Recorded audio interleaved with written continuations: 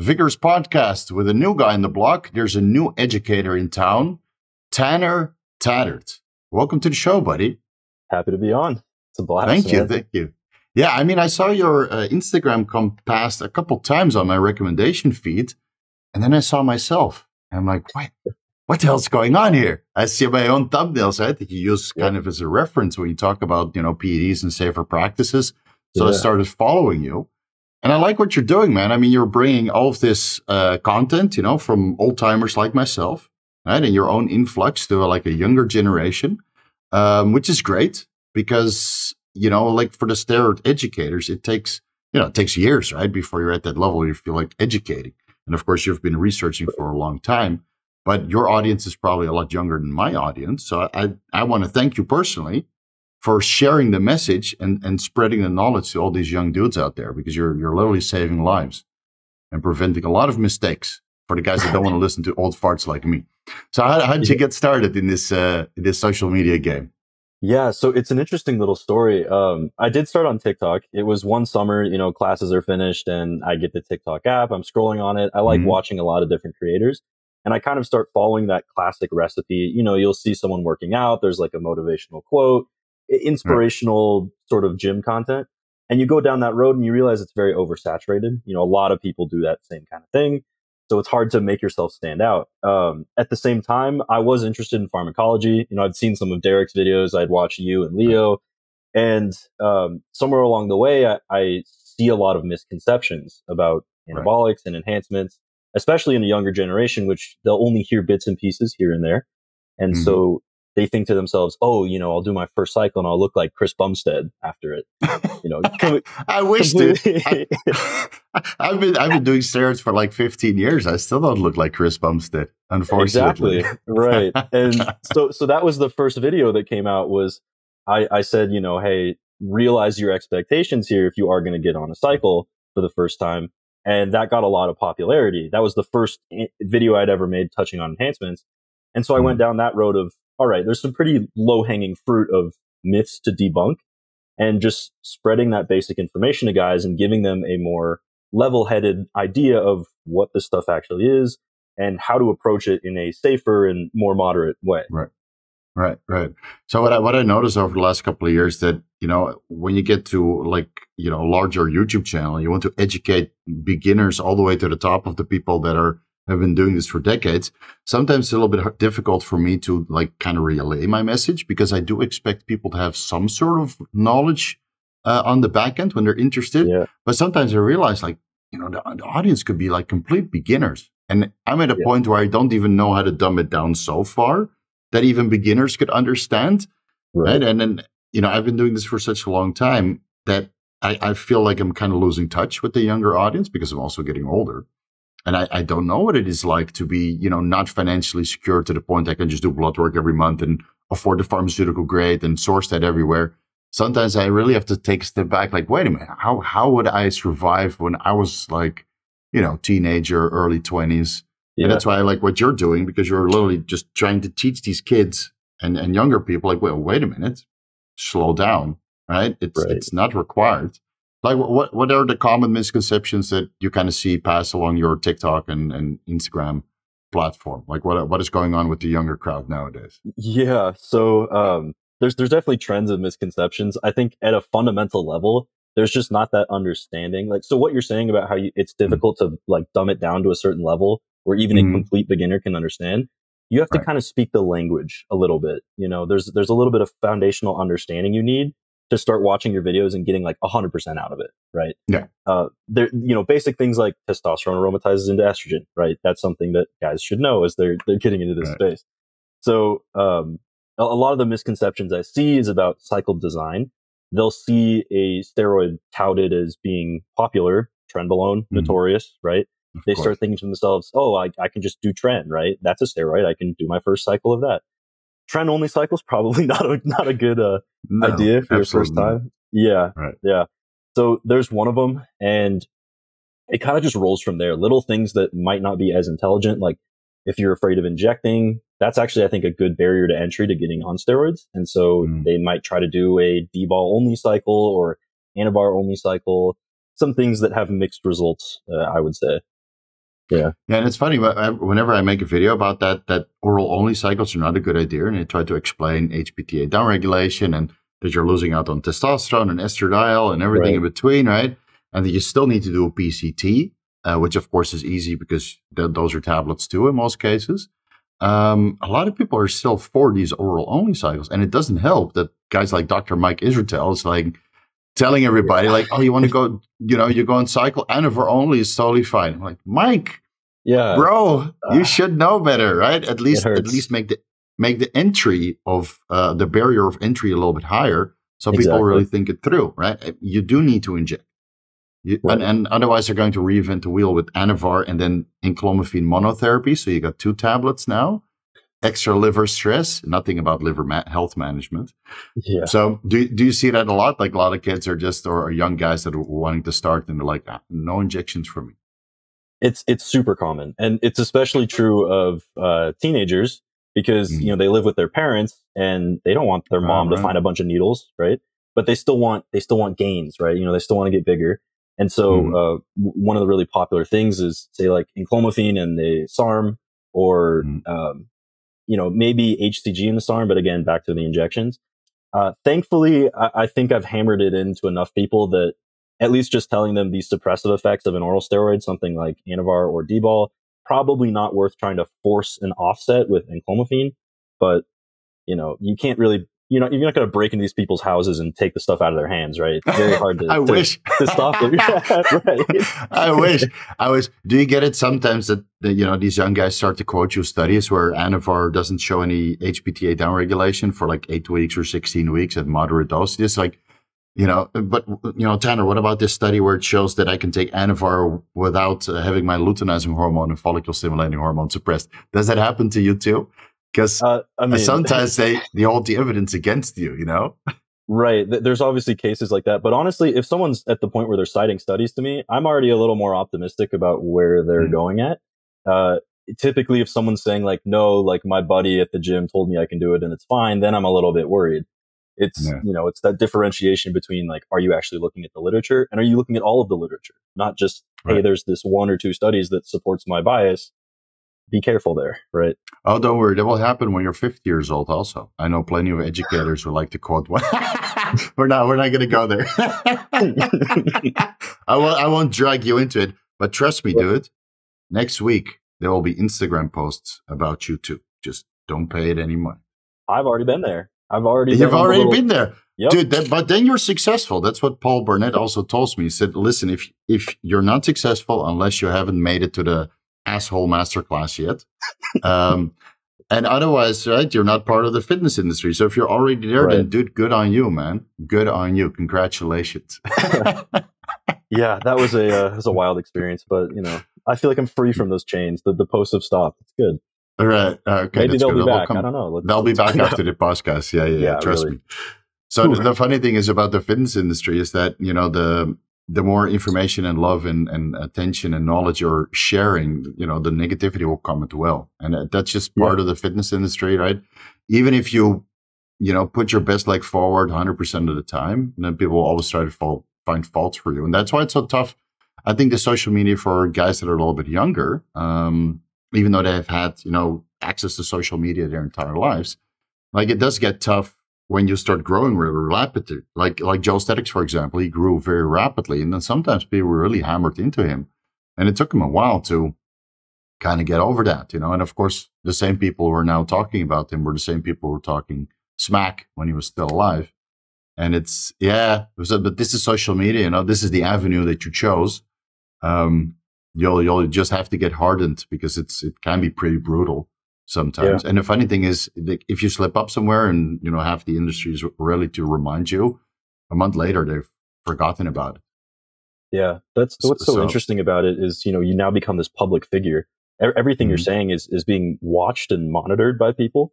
Mm-hmm. And it's strange, as much as you want to be yourself online and be as natural and as comfortable as you are, there's certain areas where you think like, well, I don't know, if I do say something that's kind of a personal opinion, maybe people are going to tackle that as, is that scientific fact? Because he's an educator in that space, right? And yeah, you you're always walking get around this. eggshells there. Yeah, exactly. Yeah. You always, yeah. Same for Derek, for me, Paul, Chase, you. I mean, everybody's basically walking on eggshells. And the funny thing is that everything we're doing is very circumstantial, right? So you apply particular methods of performance enhancing drugs and health management in a certain context. You have a certain goal, a certain risk tolerance. Like my risk tolerance might not be the same as somebody else's risk tolerance. I've seen my liver enzymes go to 200 units per liter and then come right back. And I'm like, okay, if I'm at 200 temporarily, I'm fine. But a guy that's just getting started or doesn't have so much experience with their body, they're like, ooh, maybe that's, maybe I have a liver failure, right? But for a guy with experience, for me, I'm like, I've seen so much blood work, like, okay, it's high, it's alarmingly high, but we can fix it, right? So if you're doing a show, okay, maybe this, 100 to 200 units on your ALT and AST is warranted. So over time, you kind of develop more knowledge that goes away from the medical field. And especially when you realize that most of the medical literature is just performed in a single context on a single drug. And what we do is polypharmacy. Yeah. We combine 2, 3, 5, 10, 20 different drugs together. And this is where the scientific evidence kind of is lost, because there's no studies to recite or quote from because they haven't been performed. So maybe in 100 years, guys like us will look a little bit smarter because we're ahead of our time and we can fill in the blanks. Yeah. So when did you get started on this PED journey? Like, what is your background on this bodybuilding space? Yeah. So it's been pretty recent, and it's interesting because it's been about like almost 2 years now that I've been in the gym and lifting. And there was a little bit of that beforehand. I was in a fraternity at college, and so occasionally you go and like pick up some weights with your buddies, but it's not actual bodybuilding, right? So once things got serious for me, my introduction to it was Ronnie Coleman, and so my immediate thought in my head was, how do I look like that, right? And you got to go 10. Is that ever a lot? Yeah, exactly. A little melanotan to help out there. Yeah, there you go. But the immediate thought is, wow, how do I look like that? I know I'm probably never going to get there. But that was the opening door to, well, I guess enhancements are involved. It's not like he just eats chicken, rice, and broccoli all day long and looks like that. And barbecue, and Masterpiece barbecue sauce. Don't forget the Masterpiece. Yeah, and duck eggs, the usual. Yeah, no. I mean, if you watch those old Ronnie Coleman videos, he puts like Masterpiece barbecue sauce on everything. Oh, is that what he said? And then, and his coach, Chad Nichols, literally worked all those sugars that he got from the barbecue sauce into his diet. So he would reduce the carbohydrates a little bit just to compensate for the barbecue sauce. And dude, everybody got on that barbecue sauce. I had a friend import that when they watched the DVDs. Yeah, from Ronnie Combs. That barbecue sauce must be anabolic. This is how impressionable you are when you're younger. Yeah. It's hilarious. I was more thankful to grow up in the information age where I know that the barbecue sauce it's a different kind of sauce that he's been using. And yeah, so for sure. I start, poking around message boards and finding out like little bits and pieces. And the real eye-opening experience for me was I saw some article somewhere about a DECA D-ball cycle. And I was like, oh yeah, like that's what I'm going to do. That's going to be my first cycle. And I talked to one of my buddies about it who knows about this stuff at least more than me at the time. And he was like, you really got to go back to the drawing board. And I sat there for a second and I thought, and I was like, well, why? Like, I don't understand what I did wrong. And so I really started researching it after that, scouring everything rather than just jumping straight into it. And it was during that time, I find you guys realize, okay, if I'm going to start with anything, it's just going to be testosterone. So since then, my journey has just been that first cycle of testosterone was 300 milligrams a week. I did experiment pushing up to 500, seeing if my body tolerated it. My estrogen levels got really high, but I actually didn't get any side effects, which was really interesting. And then came off the cycle, have been cruising basically ever since. So that's where I'm at. Yeah. So that's the extent of it. So well, I've had the cruising. There's been some experimentation because my tendency to be a lab rat, I'm sure you understand, has been microdosing trenbolone here and there, see if I can get the like CEO type effects out of it, and then other things. I got a coach recently, and his protocol, DECA, Masteron, testosterone, growth hormone, and seeing how that would work for my body.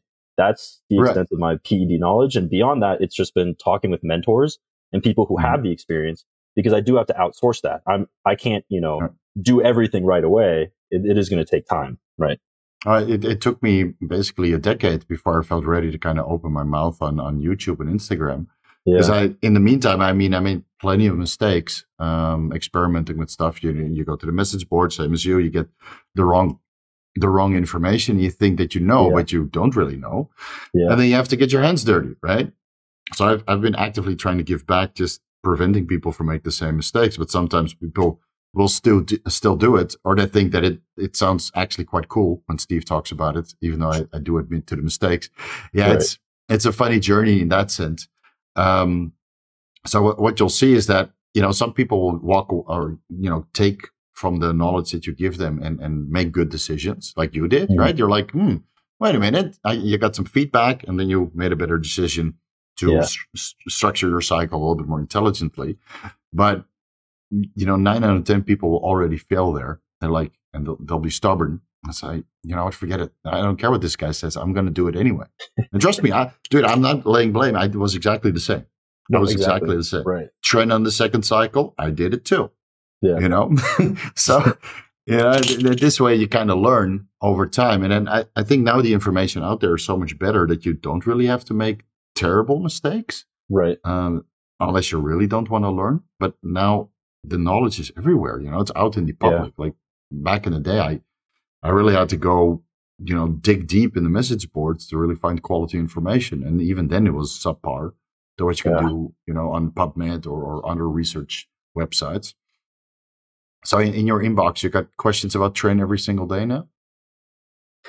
Surprisingly, it's been fading out, which is kind of nice. I mean, you hammer it into their heads enough times, like, hey, it's not, light work. It's pretty serious stuff. So, people are getting the idea.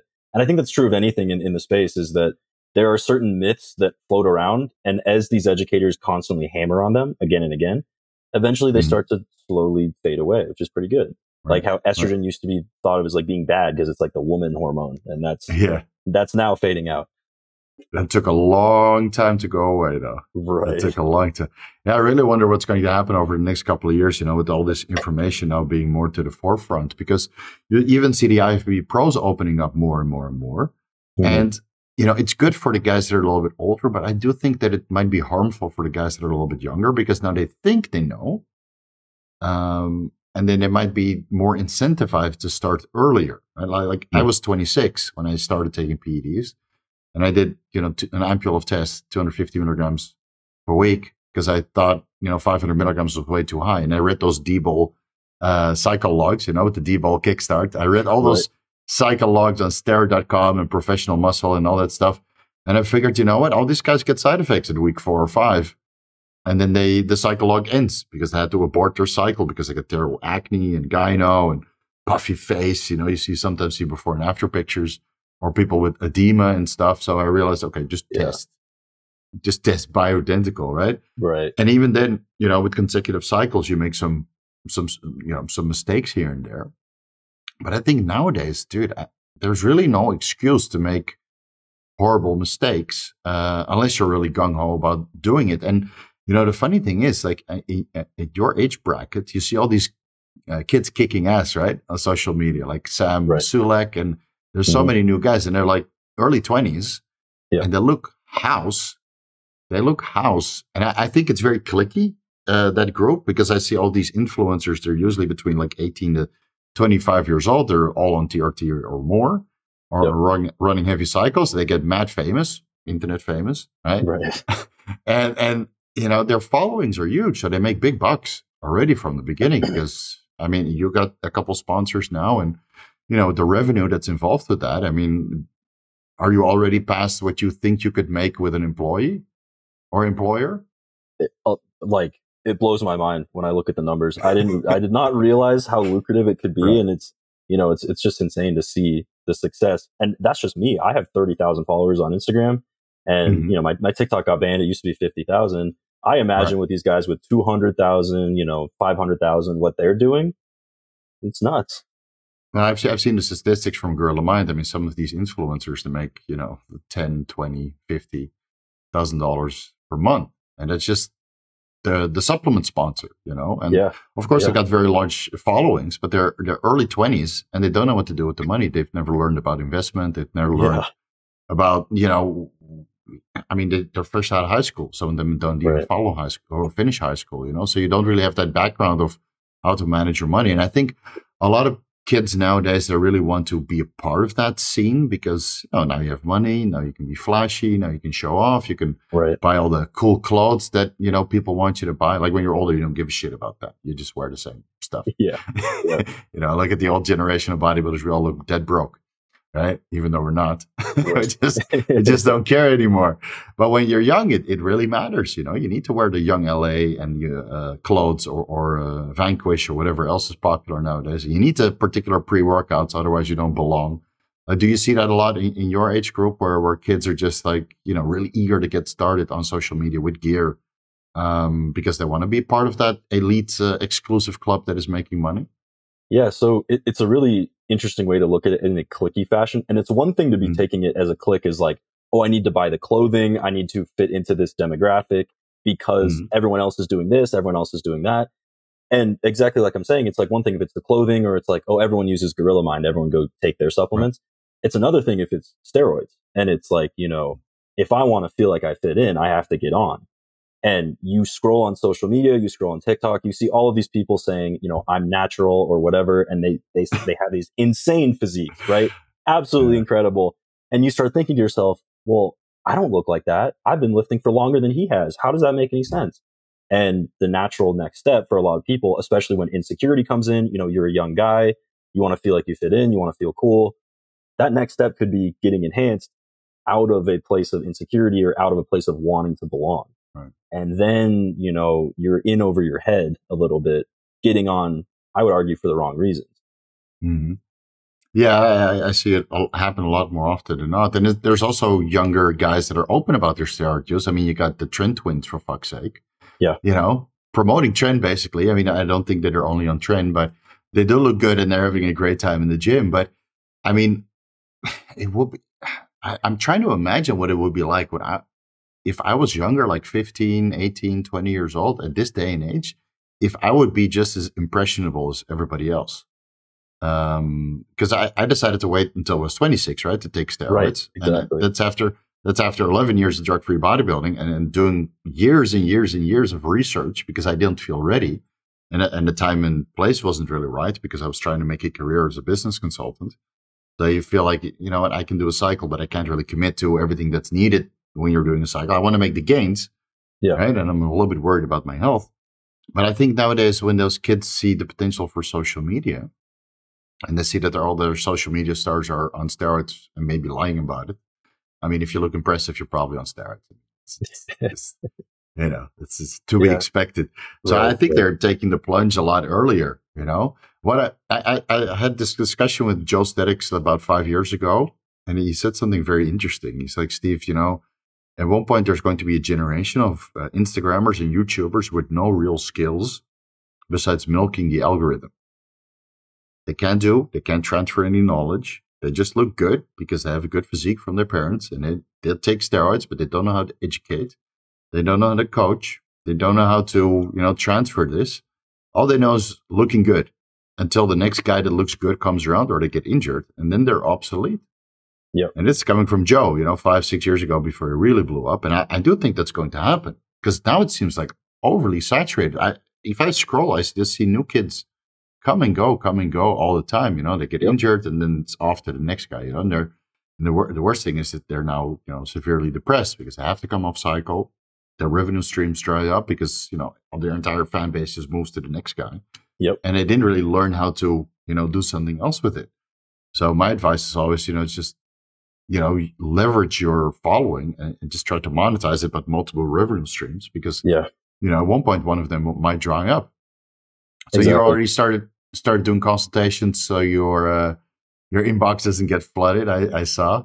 Right. Yeah. So the consultations, I added that kind of as a, you know, if someone sends me a message and it's, you know, 3 paragraphs of details, you know, it's like, it's probably going to be best if we just talk face to face about this. And, you know, you value my time, I value yours, all of that. It's a mutually beneficial relationship there. And then, the beyond that, like if it's just quick questions and I can handle those. But yeah, the consultations have been really cool because it's interesting to speak with guys that are older than me, but who just don't have the knowledge. It puts me in this strange space where it's like, oh, this is kind of flipped. Like, I mean, I know being a student, being in the classroom, an older person is talking to me, and then suddenly it's switched, and it's like, this guy kind of looks like my professor. Now I'm telling him about things. It's it's an interesting That's balance. Good. Yeah. No, but that's good. But then you already have the confidence and the or not the confidence, you have the respect of the audience, right? Which is difficult to do at your age. And trust me, I was in the same position when I was starting to do business consulting when I was like 21 years old. Yeah. Nobody takes you serious, dude. Nobody. So you really have to fight for it and just go through the grinder, work the extra overtime before people actually start to listen, even though you might have more knowledge on particular subjects than the next guy who's been there for a long time. So now if you're already getting older dudes, when you start getting them in their 40s and 50s, then that's another measurement of success. Just keep doing what you're doing and they'll get more and more and more until the rates have to go up. And then you know exactly what it feels like to be in my position. Yeah, exactly what you said about like diversifying your income streams though. I mean, I feel a little concerned for the guys who are built entirely on physique for exactly the reasons you're saying. They get injured and it can be as quickly as over for them. They might still have that reputation. They might still have some loyal followers, but there's always that bigger fish. There's always that like next big thing and people kind of jump ship and move to that. Right. That can be really hard on you. So unless you have like something else that you offer, like kind of a specification within your niche, then I think it's tricky to stay relevant afterwards. I know Bradley Martin is a good example who used to do the whole gym thing and then has now translated over into owning his own business and having his podcast more as a personality and less for his physique. That puts you in a more stable position. If there's any end game that would be pretty nice, it's something like that rather than I just look good all year round. You can't look good into your 60s and 70s, man. There's going to be a point when it runs out, right? Mid-30s already, it starts to go downhill. Trust me, it sucks. And then you start thinking about kids. You have to come off cycle. Like I've been off cycle for like close to 7 months now, and the reason why I'm still relevant, and you will stay relevant if you come off cycle and do something where you don't look freaky, is because you have something unique to present, right? Knowledge. Yeah, and knowledge is always relevant. Until people really get bored for you and you don't reinvent yourself with new knowledge.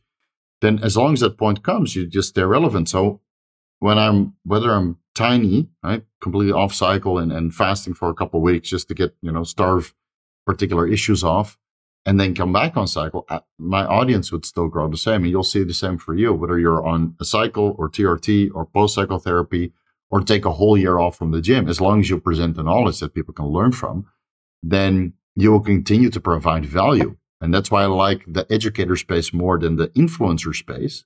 Because even though the influencer space, you can grow 10 times faster and make money 10 times faster. It does come with like a 5 to 7 year shelf life. And after that, it's kind of over. I mean, look at the old generation of Facebook and Instagram celebrities, or YouTube celebrities. Completely irrelevant. Yeah. Right now. All been replaced. Most of them already retired. And of course, some of them invested really well into gyms, like Bradley Martin, for example. He's got a gym, he's got a clothing line. I'm sure he's got some sponsors.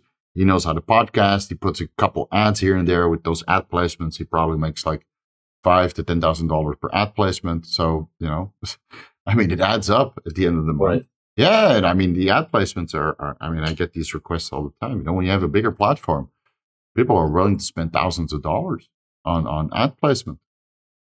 It's insane, So you got to stay relevant in that aspect. And you see with Flex Lewis also just doing the podcast. Right. Yep. Yeah. So what about what direction are you going to go in? Just educating, or are you going to take the shirt off at one point and start flexing your abs and doing these weird exercises that nobody needs? Right. Yeah. Well, that would be paying homage to Joe for those kinds of things. But even his exercises they're really good too. Just very creative, right? Very creative. Yeah. Yeah. It's good to get the audience going, but sometimes it was, for bodybuilders who would look at it and like, okay, interesting. Right. Yeah, exactly. So my outlook on things is definitely to engage in the educator space first. And it's an interesting space because a lot of the guys that are established right now, you guys have an insane wealth of knowledge. And a lot of it is because you've researched for so long that you've now hyper specified into these very particular areas. And so if you wanted to make, a super in-depth video on check drops, for example, you probably could. And then other guys where if they're coming to me for information, they're usually in that, 18-25 age demographic. And they're looking for, I don't know anything about this. How do I get things going? How do I get a basic understanding? And so it's really just going to be that reintroduction and hammering in of the basics. And also when you guys bring up interesting topics or something that forwards the application of safer use, then that's something I can lean into, translate for a younger audience, and then spread basically. Because as this is something I think is really important that a lot of people don't do, but even in my little document on my website, I have a list of all of these educators in the space, some that I like, some that I don't like, and at least just to put the information all out there and let them know these are all the sources of information. I want their knowledge to be widely distributed, right? Right. I'm basically acting as a catalyst for a lot of that. Beyond the education, I do really love bodybuilding. And so I'm wondering where I might be able to go there. Obviously, after I've done my first cycle, I know that I'm not going to be Ronnie Coleman, but, right. Darn. No way. Right. Shock surprise. Yeah. Right. If I was like 14 with 18-inch arms, then maybe that would be a different situation. But, just to push my body and see where I can get to, and then do little experiments and show the audience that you can do these things and you can manage side effects safely. And just to debunk certain issues about gear. It's like, well, I want to have kids in the future. Does that mean I can never use gear? It's like, no, actually, did you know that you can freeze your sperm? Like, that's an option, right?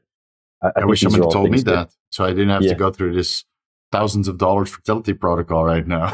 Yeah. My fertility is great though, so I'm not too concerned. Okay. Nice. But yeah, like these little things. I mean, like I don't see like younger kids, 15, 18, maybe some of the 18 years old, but certainly the 15-year-old guys that are impressionable, that want to do their first cycle.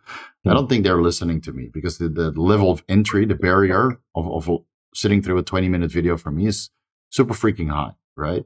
So guys like you, I'm very welcome of. And if you can, kind of translate the message and just keep these guys engaged, because I don't think I would take advice from a 40-year-old if I was 15. It just seems that the age gap is so high. Like when I was 15, dude, I would listen to 18 years old, and that's already old. And then after that, it's no, these guys are like grannies, Yeah, these guys are almost obsolete. Yep. And dude, when I was going to school at like 14, 15 years old, there were some guys that are 16, 17, and they would literally grab the whole hand into their steroid jar and grab the Dianabol or the Anadrol, and they didn't even know what they were taking. They were beyond Dianabol only cycles, and this is over 20 years ago. And these guys would be huge, right? Puffy, acne, gyno, right? But the parents would all be powerlifters or bodybuilders themselves, and they had no idea that their kids would be taking steroids. They got it out of Thailand, those 1,000 tablet bottles from Dianabol, 5 milligram tablets, and the kids would just take it, in school, and nobody would drug test them because they would look so big that everybody thought they were fat. And I really wonder what happened to all those kids that. Yeah, I really wonder what happened to all those classmates that took steroids back then, because they're not part of the fitness industry. I would have recognized them by now. Like, hey, wait a minute, we grew up, we were in class, we were at the same school. I think for a lot of these guys, it's just a phase. Social pressure, they want to look bigger, they want to impress the girls, right. They want to be like their Instagram stars, so they take some steroids. And then 2 or 3 years later, they're out of that phase, maybe with some health complications along the way or issues. Right. And then they're out. Like a lot of guys that I used to train with, they're already out. They don't even bodybuild anymore. Right. That exact thing you're talking about with the younger guys listening to older guys, I have that issue all the time. And I try to explain that to certain people when the main mindset, I think, among younger guys is if you rewind time and you remember what you were like as a kid, it's like when someone tells you no, it just makes you want to do it more. Like, why would I listen to this person? Of course. I was the same, dude. Yeah. That's how I made all my mistakes. Exactly. And so unless someone is, and it's usually like an adult that's telling you no, and it's like, what do you understand about me at all? You're like 20, 30 years older than me, like buzz off, old man. And then you have someone, just like you're saying, like maybe you're a 15-year-old, some 18-year-old. It's someone that you actually look up to. and they're like, hey, listen, man, like I was in that position, or like I know a lot about this and I don't think that's a good idea. Or if you do want to do that, here's something that you could do to not totally screw yourself. They're a lot more receptive to that. They're a lot more willing to open up and be like, okay, well, so I can't do a ridiculous amount of rad 140 at age 15. Maybe if I'm using enclomiphene and a little older, then it's like less bad. Like they start to find at least at minimum a middle ground, because if you can't get them to fully say no and stop, you can try to help them out somewhere in that space. Maybe set them up with a PCT protocol if they don't want to go that route. Right. Yeah. At least you're doing something for harm reduction, because most people will do it anyway, right? They will do it anyway. I see this in my comment section. I get the DMs, you give them advice. Yeah, especially the young kids when they do reach out, and then 3 months later they contact me with the blood work and they're fucked, and they can't afford a consultation, because I'm way too expensive for these young guys. But yeah, I see it happen all the time. You know what really troubles me are these height protocols. I know Leo used to talk about that, but I'm really against it, because you don't know the ramifications long term, and crushing your estrogen while you're undergoing puberty. I think it's a horrible idea, So I get these questions quite frequently. Like, Steve, what do you think about Arimidex or enclomiphene? And so I can grow longer. I'm on limited time because my growth plates are going to close. These kids are like 13 years old, dude. Yeah. 14 years old. And I'm like, I said, listen, I can't help you because your parents will kill me. Yeah. They'll literally sue my ass if I do help you. So this is very worrying nowadays with the information that's on YouTube, and it's for everybody, right? But these height protocols I think they're even more problematic than steroid protocols, because from the steroid protocols you recover, but if you crush your estrogen for a certain amount of months or even years while you're undergoing pubertal development, I mean, the cardiovascular system takes such a beating. And nowadays, the cardiovascular system, you should treat like it's a pair of testicles, even more. Yeah, because, I mean, with this day and age, you'll just die. I mean, I see it happen all the time. People with cardiovascular complications, and they just die because of the pandemic and stuff. Yep. So do you get a lot of these kids as well, your direct messages? It's one of the most concerning things, because it's one thing, exactly like you're saying, with steroids, where, the HPTA will recover. And obviously, if you're younger, there's a lot of issues with that anyway. You're still in your developmental years. Your body is so sensitive to something like that. But with the height growth protocols, how important estrogen is to especially your brain and your heart and your entire body during the foundational developmental years of your life, why would you really want to be depriving yourself of that? And there is this idea that I talk about where it's important that if you are going to pursue something, you understand the risks and you accept them. I think honestly, the risks are of such great magnitude that people are, mistaking a few trees for the forest. They're not seeing how big of an issue it could actually be. Right. And they're just saying, well, that's okay. Am I going to grow 3 inches? Or like, oh yeah, I'm fine with that. Like, will I be 6 foot? And another thing that I've noticed is, I have a funny story about the whole height thing, is when I was in middle school, a girl rejected me because I was too short.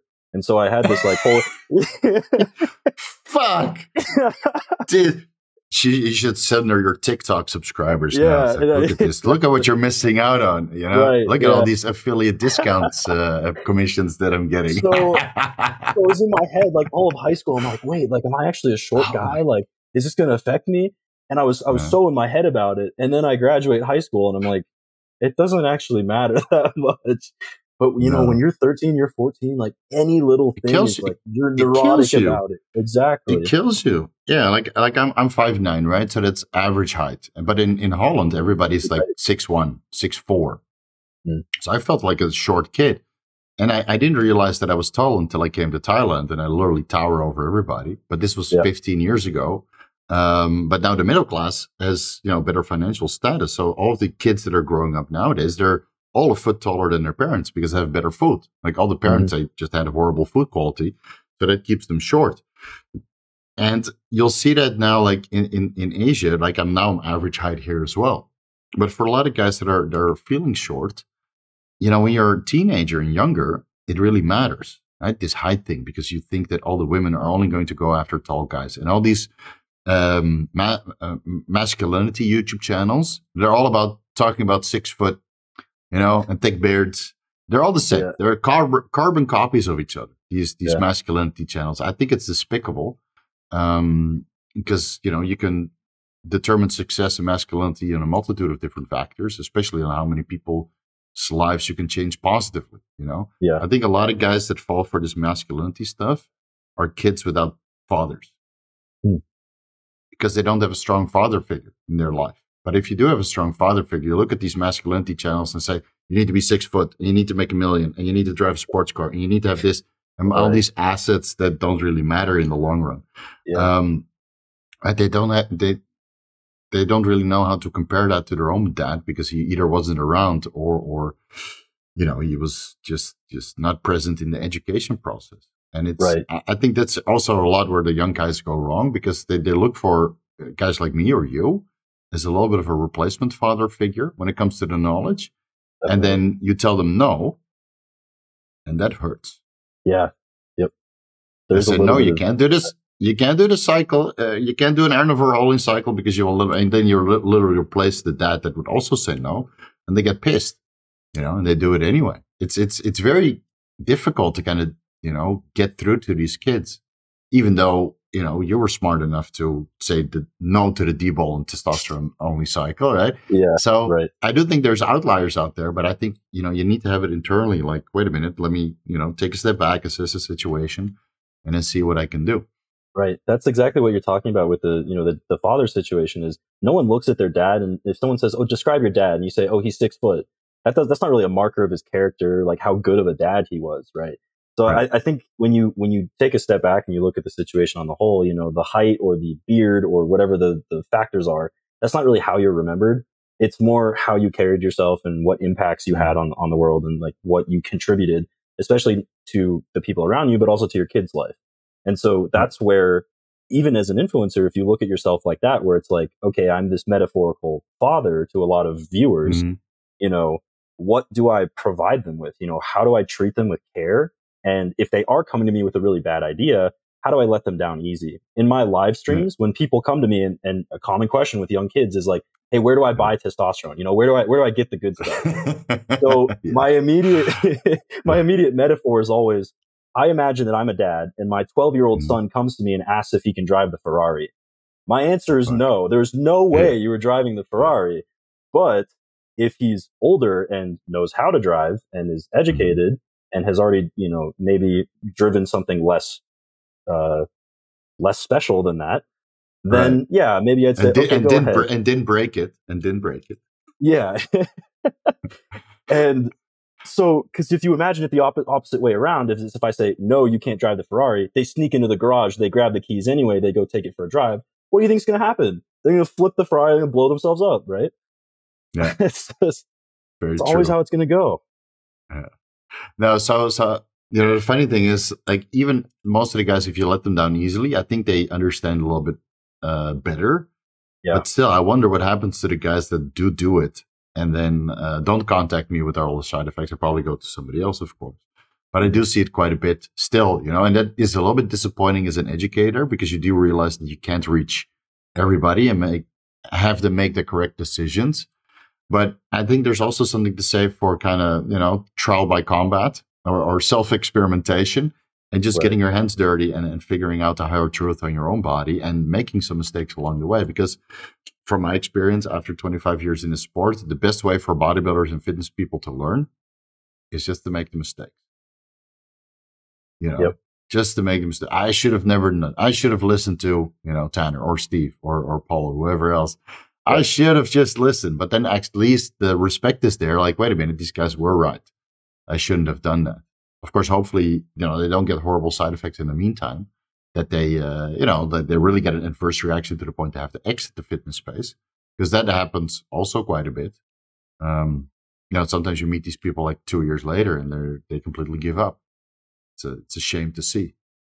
Yeah, it's really sad.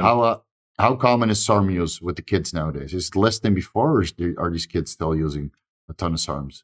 It's actually been pretty interesting. I think it's definitely a popular option because a lot of people see it as like a stepping stone to steroids. In some ways, maybe. In some ways, not really. But it's also been popular for guys to start using things that don't have any effects on their HPTA. So MK677 in reasonable doses, so that they're not suppressing their testosterone through those was it prolactin feedback loops, I think? Exactly. Yeah. Yeah. And so other things like L-carnitine, I've been a big proponent of, where you get the practice of intramuscular injection, and then you start to know, do I want to inject myself for probably the rest of my life? Like maybe, maybe not. Depends on Yeah, how it's bad not a it big sucks, deal. right? Yeah, Right. exactly. And The, then the, the horrible thing about injectable carnitine is that it burns like a motherfucker. So a lot of guys, they'll probably have like, is this going to be every time I inject? When in reality, if you inject pharmaceuticals, like pharmaceutical steroids, the post-injection pain is maybe the first 5 injections in that site, and then it goes away. right. Your body gets used to it, unless you start digging into the underground labs. But with pharmaceuticals, but dude, I've been injecting carnitine for almost 2 years now, and it still burns. Yeah. It Yeah. sucks. At least, you can use that as a bit of a barrier for entry. Then it's like, okay, if this burns, and then you finally make the switch, you're like, oh, like I've kind of earned it, right? It's nicer to be here. Right. That's true. Yeah. Yeah, that's Yeah. true. You went through hell already. Yeah. And then I've seen also, in clomiphene only use for that, any kind of oral thing that they can get their hands on, and try that. And nasal spray applications for peptides has also become more popular. Yeah. Okay. Good. So what is like the lowest entry cycle you can design for a guy that's like 18 years old, right? They have to do 18, because any younger, and we both get sued. Right. So depending on the state where you find yourself in, or the country that you find yourself in, 18 is okay.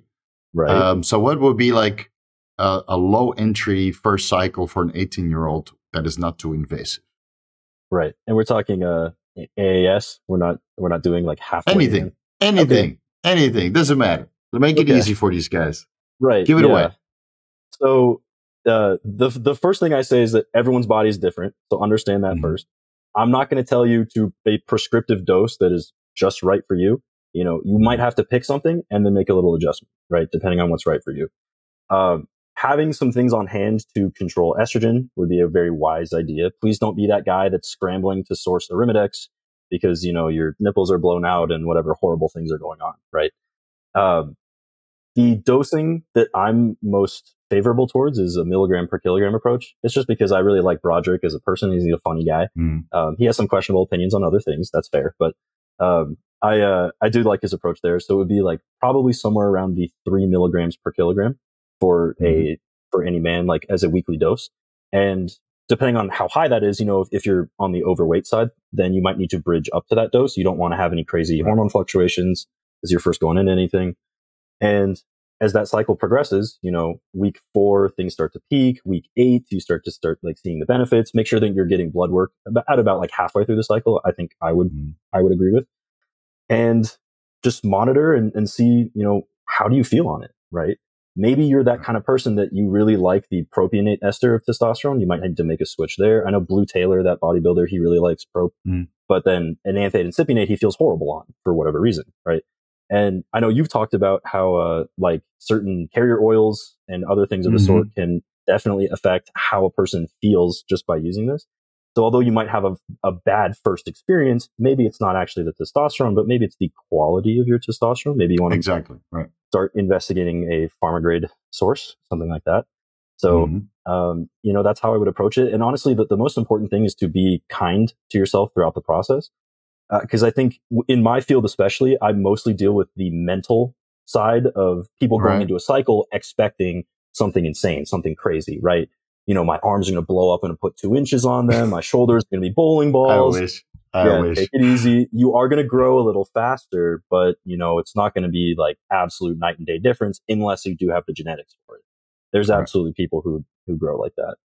So I tell guys to just honestly be nice to themselves as they go into that process. Do you really see that a lot where kids are so hard on themselves that they kind of self-sabotage throughout the cycle or even before that? Because, in bodybuilding, you're always self-scrutinizing, this needs to be bigger, that needs to be bigger. But how is it like with the younger guys? Because I can't remember being very insecure when I was younger. But maybe that's also because it's such a long time ago in a different day and age where we didn't get exposed to social media and everybody was shredded. Yeah.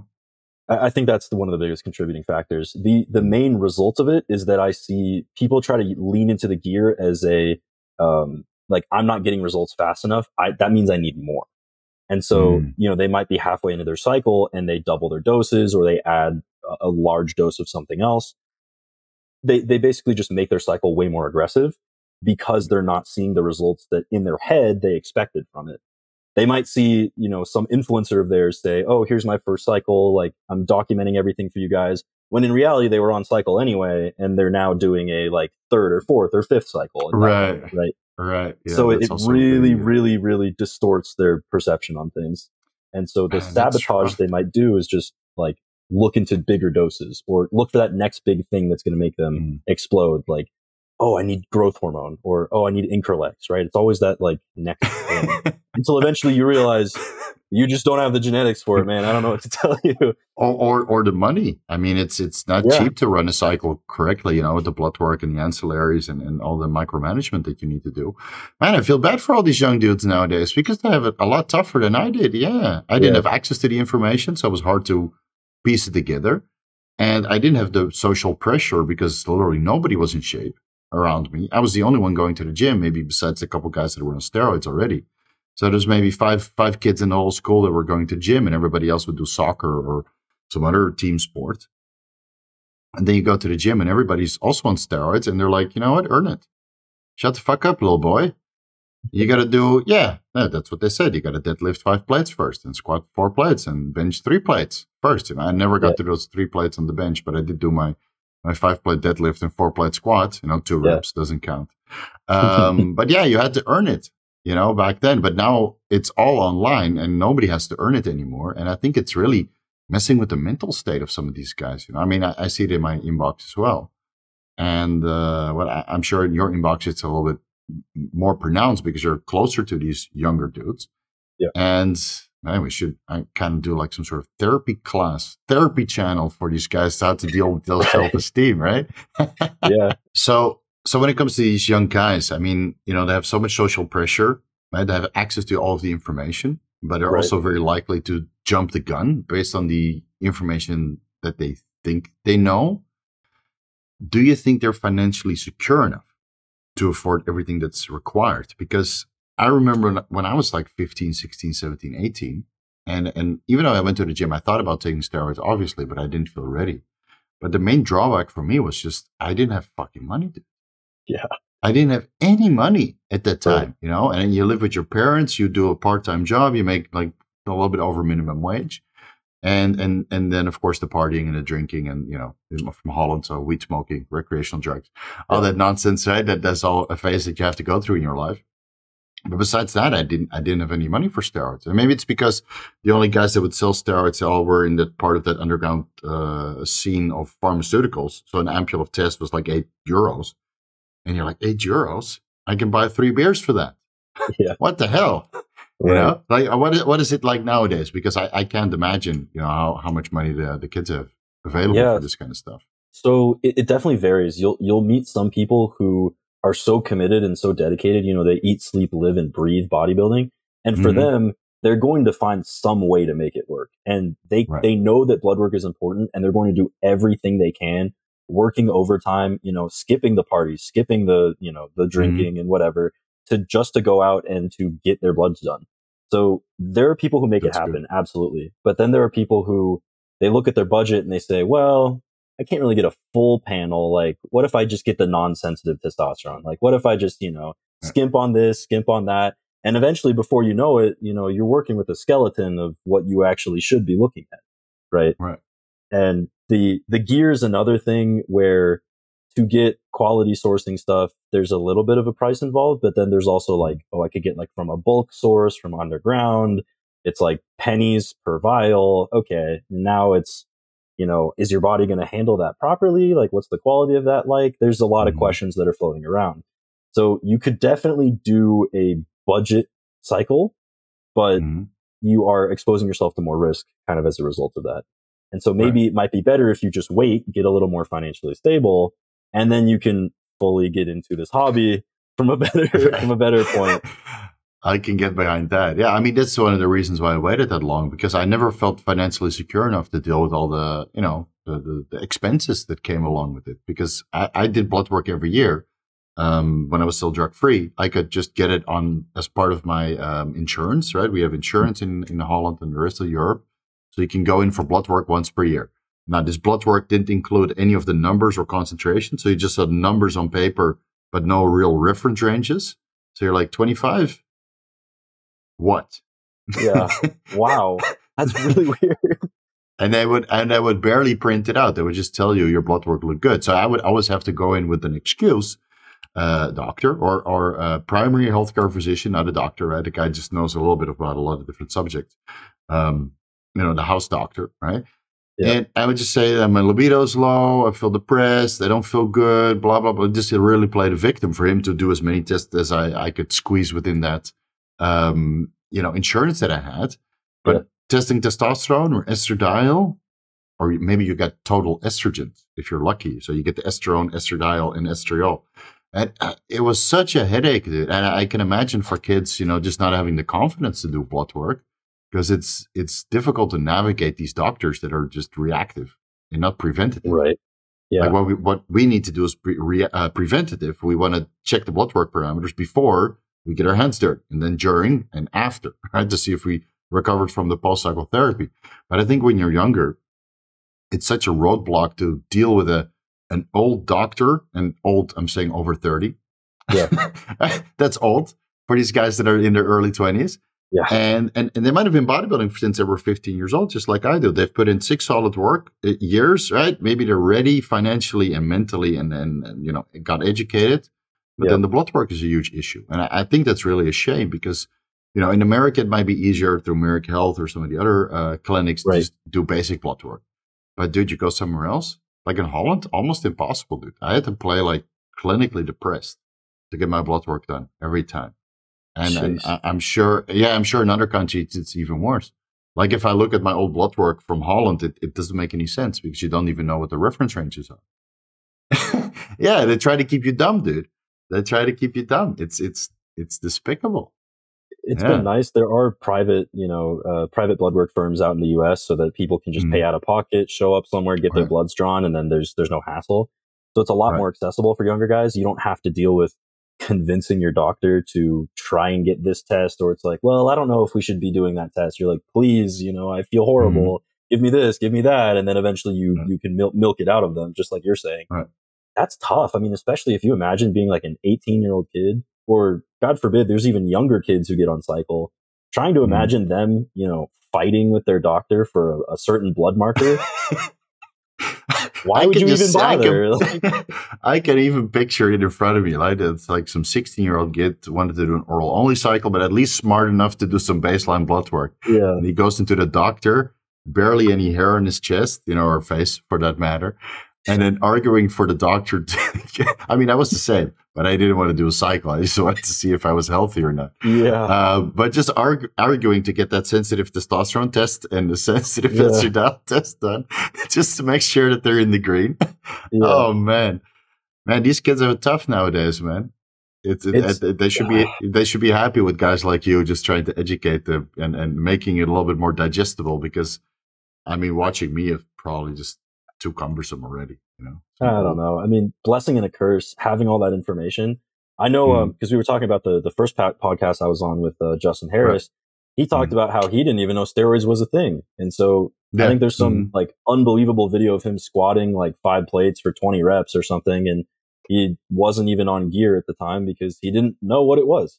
And so if you imagine a landscape where you see these really jacked guys, the only way to get there, you think, is just to train harder and find a better diet. That's quite a healthy approach for the first couple of years. And then you realize down the line, oh, there is an enhancement that I can take. Well, now you're in a really great position where you've already built that baseline, and then you go from there. But nowadays, it's like, within the first couple months of lifting, you've got videos suggested on your For You page on TikTok, like, oh, she broke up with me, it's time to do tren. And you're like, what's tren? I don't know. Oh my God. Then you're like 17 years old and you're like, what is this tren? You go to Google. Oh, this sounds exciting. Yeah. You go to Reddit, read all the steroid reports, and then you have the tren twins to kind of guide you along the way. It's like a recipe for disaster, no? Yeah. And so it's just so easily accessible, which is a good thing, but also a bad thing in that sense, where it's like the second the human brain knows that there's a shortcut, I think it kind of forgets the hard work on the other end of things. Because always in the back of your mind, you're like, well, I could just make this easier. Like, what am I doing working my ass off for minimal results. Why am I not enhanced? Why don't I just get on already? Right. So that haunts guys, really. No, I know. And the funny thing is about Trenbolone, which is, of course, glorified everywhere nowadays, is that Trenbolone, you can do everything wrong, nutrition-wise, training-wise, cardio-wise, supplementation-wise, and you'll still get fucking results. It's unbelievable. I mean, there's reports out there of guys on Reddit that take Tren and don't even train, and they get leaner and more muscular. I mean, that's the same what happens to cattle, right? That's why Trenbolone was prescribed in livestock, just to increase feed efficiency. So they eat, the livestock food, grass, hay, whatever, and some antibiotics, obviously, or a lot of corn, right? That's the Western livestock diet. And they get this Finaplex injected with a little bit of estrogen, at least to compensate. At least the guys for livestock realize that estrogen is important for growth. And then we don't, right? We're dumber than cows. We don't. No, we take all the estrogen out and then just inject the Trenbolone acetate. And then you see this cattle just grow and grow and grow. And the comparison between livestock that's not on Trenbolone or Finaplex and livestock on Trenbolone, it's night and day. It's night and day. And all they do is walk around the field just eating or worse, just, somewhere where they're all caged up and they still get jacked. So that's why it's so popular, because you can do everything wrong. You don't need a foundation. You don't need knowledge. All you have to do is inject and deal with the side effects. And then, of course, some people will run up to 700 milligrams or 1,000 milligrams. Don't worry, I've been there. I've been at 1,000 milligrams per week for 4 weeks, and I almost died. Not literally, but just I was walking side effects. But yeah, I mean, the results that you get, and luckily I already had, a foundation of 11 years drug-free. Yeah. But I can't imagine what it's like just to hop on the train. I mean, Derek has made many videos about all these young kids just going on cycle and their voice gets super low and, they get acne and gyno and cystic acne to the point the whole skin explodes. It's crazy to see. I don't think it will ever go away, though. Do you think there will be a point in time where everybody starts to wisen up and then suddenly all the teenage D-ball gangsters are gone? I think the compounds definitely flux up and down in terms of popularity. It's almost like like fashion styles, where certain drugs are popular for a certain amount of time, and then they kind of fade out of popularity, and then they come back into popularity. Primobolan, for example, is definitely on the popular side right now. My bad. There was yeah. Well, you love it so much. I mean, you're not going to lie to people about it. So no, I love Primo. Exactly. And so there's also been that period of time when on the forums, people were like, oh, Primobolan's weak. Like, what are you doing messing around with that stuff for? And then it comes back and people start realizing, oh, I don't know. It actually does have some applications. And I think that was kind of just the growing pains of the enhancement world, where people think this is really good and then this is really good. But I imagine there's going to be a point at which it normalizes and everyone realizes that, hey, this is good for certain things, obviously genetics dependent. And then you start kind of stratifying every compound like that and then picking and choosing from your little toolbox, depending on what your goals are. Trenbolone, as much as it's going to be notorious because of the side effects and what it does to people mentally, you've seen all of Derek's horror story Reddit post videos there. I've been there. I was, my wife gave me an ultimatum. She's like, it's you or it's a Tren or the marriage. You can choose. Right? Not to that extent, but she's like, I came off Tren. I think that last cycle was like 350 or 225 milligrams per week, which is, modest. Yeah. And she's like, do you like yourself better off the Tren? I'm like, where are we going with this? And she's like, I like you better off the Tren. You're like a much better person, much kinder, much more patient, the night sweats you can deal with and that kind of shit. It's just on my side of the bed. But I realized, like, on Tren, you don't even know how much of a dickhead you are. And then you get off of it. And if you have your significant other who can monitor you throughout the entire Tren cycle, and they'll let you know, it's like, hey, you're a much better person. And she has that Thai tactfulness, where they kind of manipulate you with sweet words and you just let it happen. Not the Western girls. Though. The Western girls are so direct, like, fuck you, you're on Tren, I'm out of here. Yeah. The Thai girls are a little bit more tactful. The Thai girls are a little bit more tactful. So she was very, very kind in how she approached it. And then it made me, she formulated it in a way to make me think it was my own idea. So I stopped Tren. And honestly, my life has been 10 times better. And all the gains, I made so many more gains after that. I mean, I think the heaviest I got to was like 105, 108 kilos. That's 220, 230, 235.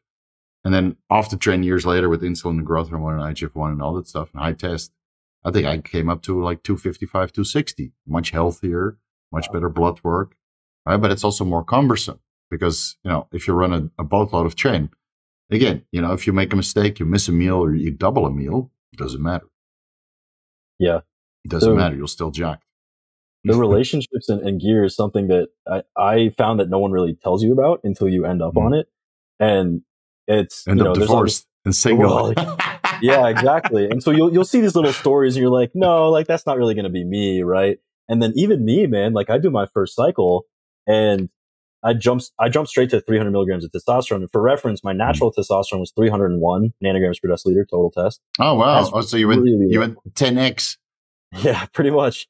And so the spike I wasn't expecting. I was like, yeah, 300 is pretty low. I probably don't need a bridge to that. I guess I probably did, because the estrogen fluctuation, like there's like a day where I'm like on the corner of the road, like crying, and then I'm yelling at my roommates, and then I'm like thinking that I don't really like my girlfriend at the time, and I'm like, we can't do this anymore. I'm breaking up with you. Like just so all over the place. Did not expect like mood swings like that. But I think people focus a ton on the physical side effects. The mental ones are a lot harder to quantify, but this stuff can like really reorient your life if you're not bracing yourself for it.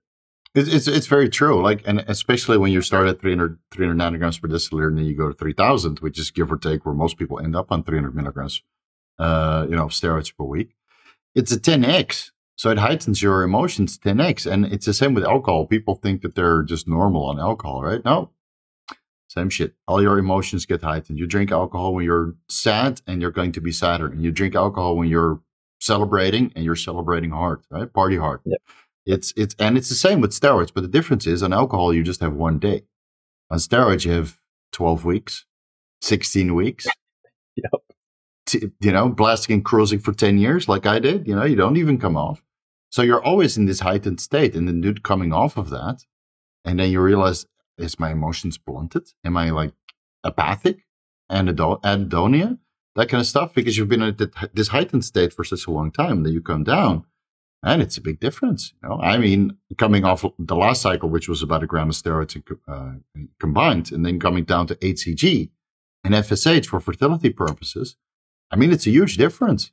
I mean, the drive isn't there, and the libido isn't there, and the motivation isn't there, and just the decision-making process, like a finite decision-making process that you have on TRT or more, isn't there.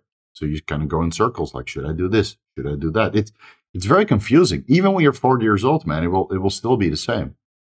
So I can't imagine what it's like when you're younger, because, I mean, I did have that, I think when I was 26, when I went on cycle, but my life kind of changed because the business consultancy field was going bankrupt. Was in an economic crisis, just like it is an economic crisis now.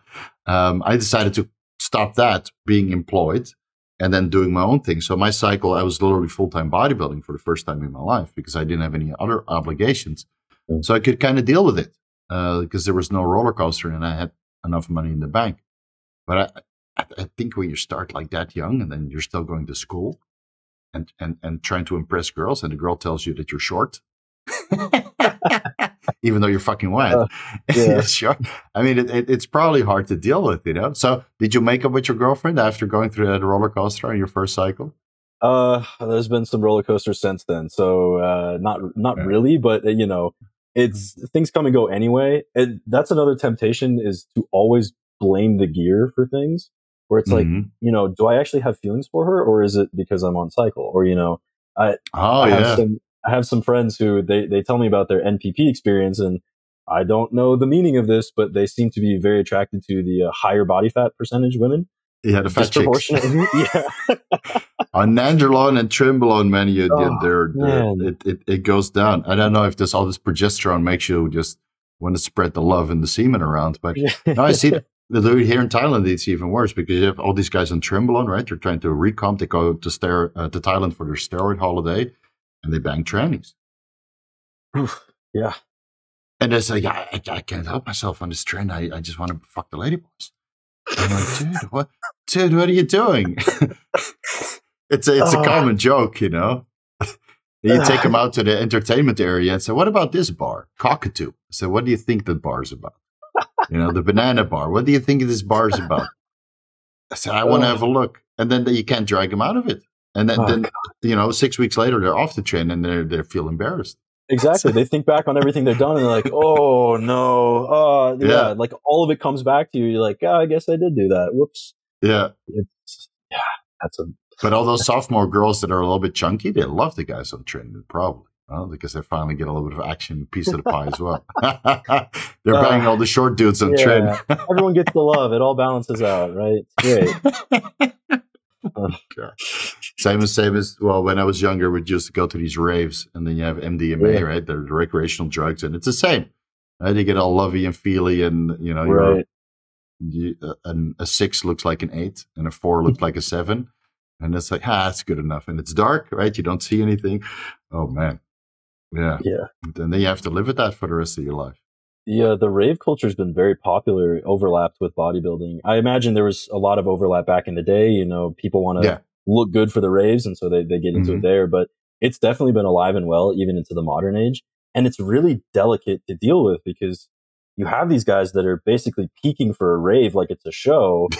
Why you're banging all these orals in your body and you're really like redlining yourself, and then you're going to go dance in a hot crowd for like 8 hours straight.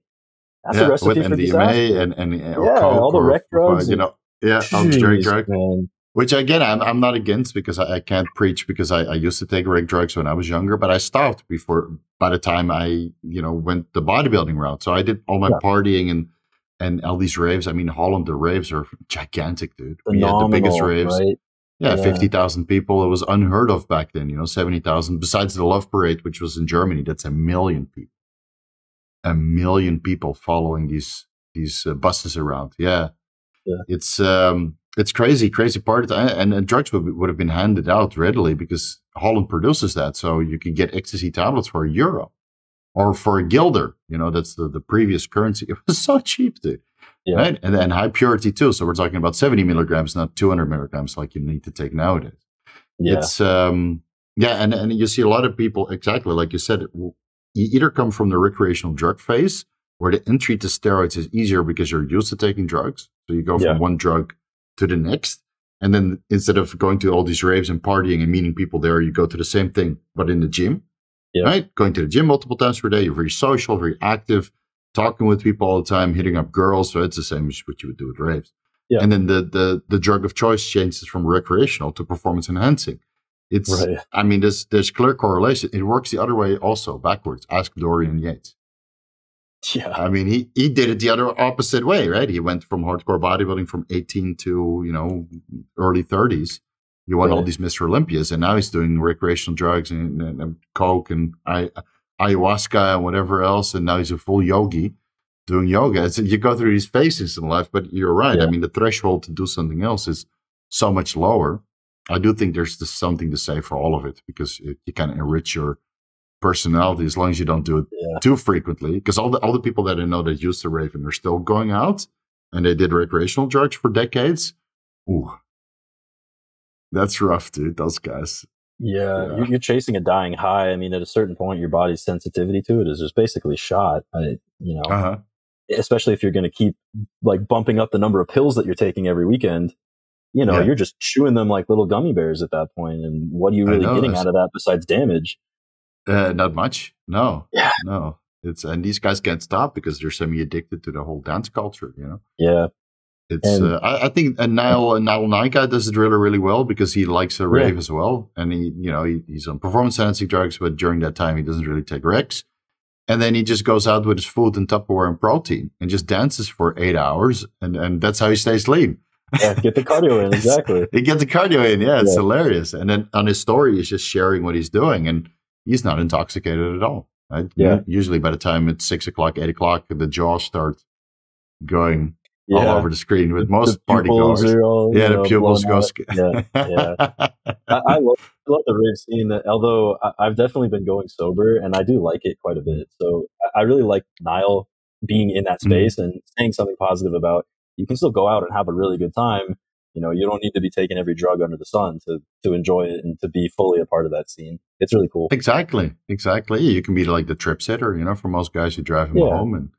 And then if you do want to take something, okay, that's fine. We just come off everything. I think you can only do so much damage to your body at one time. So if you're completely off, right? Or maybe just TRT, and you want to do something in the comfort of your home or go to a rave, that's totally fine. But don't expect to look like Ziz at the rave where you're all jacked and tanned and super shredded, and you can, take your shirt off for all the girls or walk around shirtless and get all this attention, because it just doesn't go well together at the same time. I mean, I knew guys that would take clenbuterol 120 micrograms per day all the way up to the rave and then take MDMA. I mean, imagine how much heart damage you're inducing. Yeah, your heart's going to explode at that point. I mean, and then dancing for 8 hours, not eating, of course. Yeah. It did look good, though, but for how long? I don't think it's sustainable at all. No, it's not. Do you get questions like this from younger people that are in both fields, like in the fitness field and the rave field, and are trying to manage it? Because I rarely see it where people do both, like what Now is doing. But he does it smartly, right? I mean, he's focusing on his career and he's not missing a beat on social media. But I would say there's definitely a demographic for it. There are plenty of guys like Niall, and they do have really big social media followings. And so kind of within their space, they're probably the ones who are getting the questions where it's like, hey, me and my buddies are going out. I'm on cycle. I'm on this. I'm on that. Like, what do you think I should do here? And it would be cool if I get to a point where, as I'm out more frequently and I'm posting more often, the kind of stuff that I like to enjoy, then people could come to me for those kinds of questions and say, hey, I do like doing a little recreational this. Like, what should I consider? Like, should I stop my clenbuterol? Yes, but all of these other things that they need don't to take consider. It's Viagra, because I mean, you can use Dan Bilzerian as a perfect example, right? He took Coke and Viagra together. He had a heart attack. Yeah, exactly. So and that's not uncommon, for guys to do that. It's pretty brutal. That is something that's been really popular with the younger guys lately, is using PD5 inhibitors as pre-workouts. So Cialis and Viagra, they like to use before the gym. They get really good pumps from it. All the vasodilation is awesome. There's definitely a couple things to be careful of if you're going to be using that, especially if you're naturally a hypotensive person. You don't want to be passing out in the gym because you took too much tadalafil, right? Right. Exactly. Yeah, you can thank me and Skip Hill for that one. Yeah, that was you guys. Ken Skip Hill was one of the first guys to talk about it. And John Meadows. I mean, this is an older crowd. John Meadows passed away, unfortunately, but Ken Skip Hill, he's he's the original internet coach. The original. Yeah, he's on Think Big Bodybuilding. Yeah, really exactly. Right. So you used to have his website Intense Muscle, where Dante Trudell and many of the fitness or bodybuilders used to kind of gravitate and share information. I was just always too scared to register because these guys would be brutal online. So I would just read. Anyway, so Ken Skip Hill kind of introduced, the Cialis as a pre-workout, and then I kind of rolled with it after my own experimentation over the years and brought it to a bigger audience. And now it's very, very popular. But yeah, of course, it can cause some side effects if you're not, don't understand sodium or blood volume, or you start combining that with something like Gorilla Mode Nitric or some of these other pump products, and you just faint. I mean, how many kids are fainting on the deadlift nowadays because of this pre-workout cocktail? I'm wondering. Right. Or bad form. I mean, you see a plethora of different issues. That is where I first saw it. It was Derek's video. He has the little bottle of Gorilla Nitric and a little pill of Cialis, and it's his thumbnail. Yeah. And then he explains, vasodilation and nitric oxide, all that good stuff. So, but then obviously the downsides of it, where you open your blood vessels a little too much, then you're in the danger zone. But for guys who are on gear, it's not that bad. I mean, you're probably already hypertensive at that point. Yeah, and we train a lot harder than the naturals because, all these steroids just make you train harder. And you can go to failure and beyond. And that's why it's so fun to train on steroids and not fun when you come off steroids.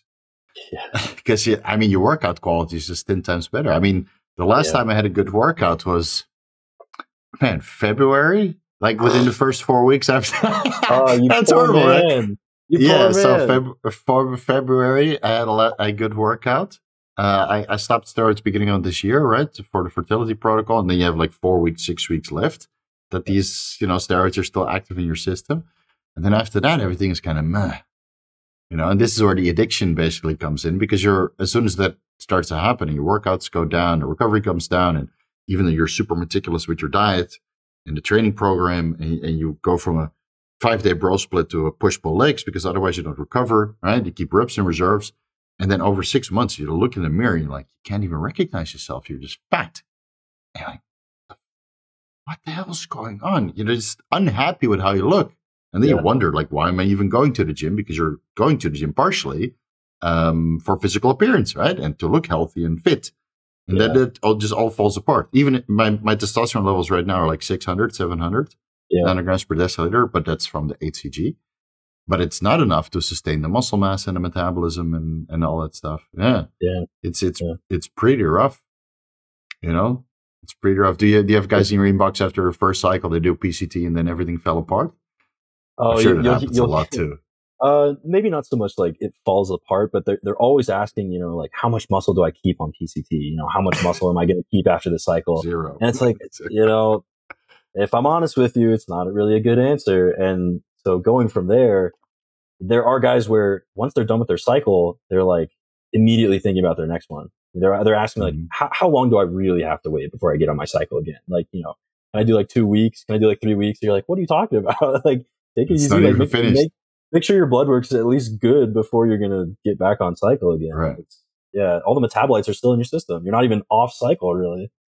I mean, Novadex and Clomid, if you use that for PCT, it's still active for 45 days after your last administration. So even within 45 days, if your testosterone levels are still high, you need to wait 3 months after you finish your post-cycle therapy just to see if your post-cycle therapy was even successful.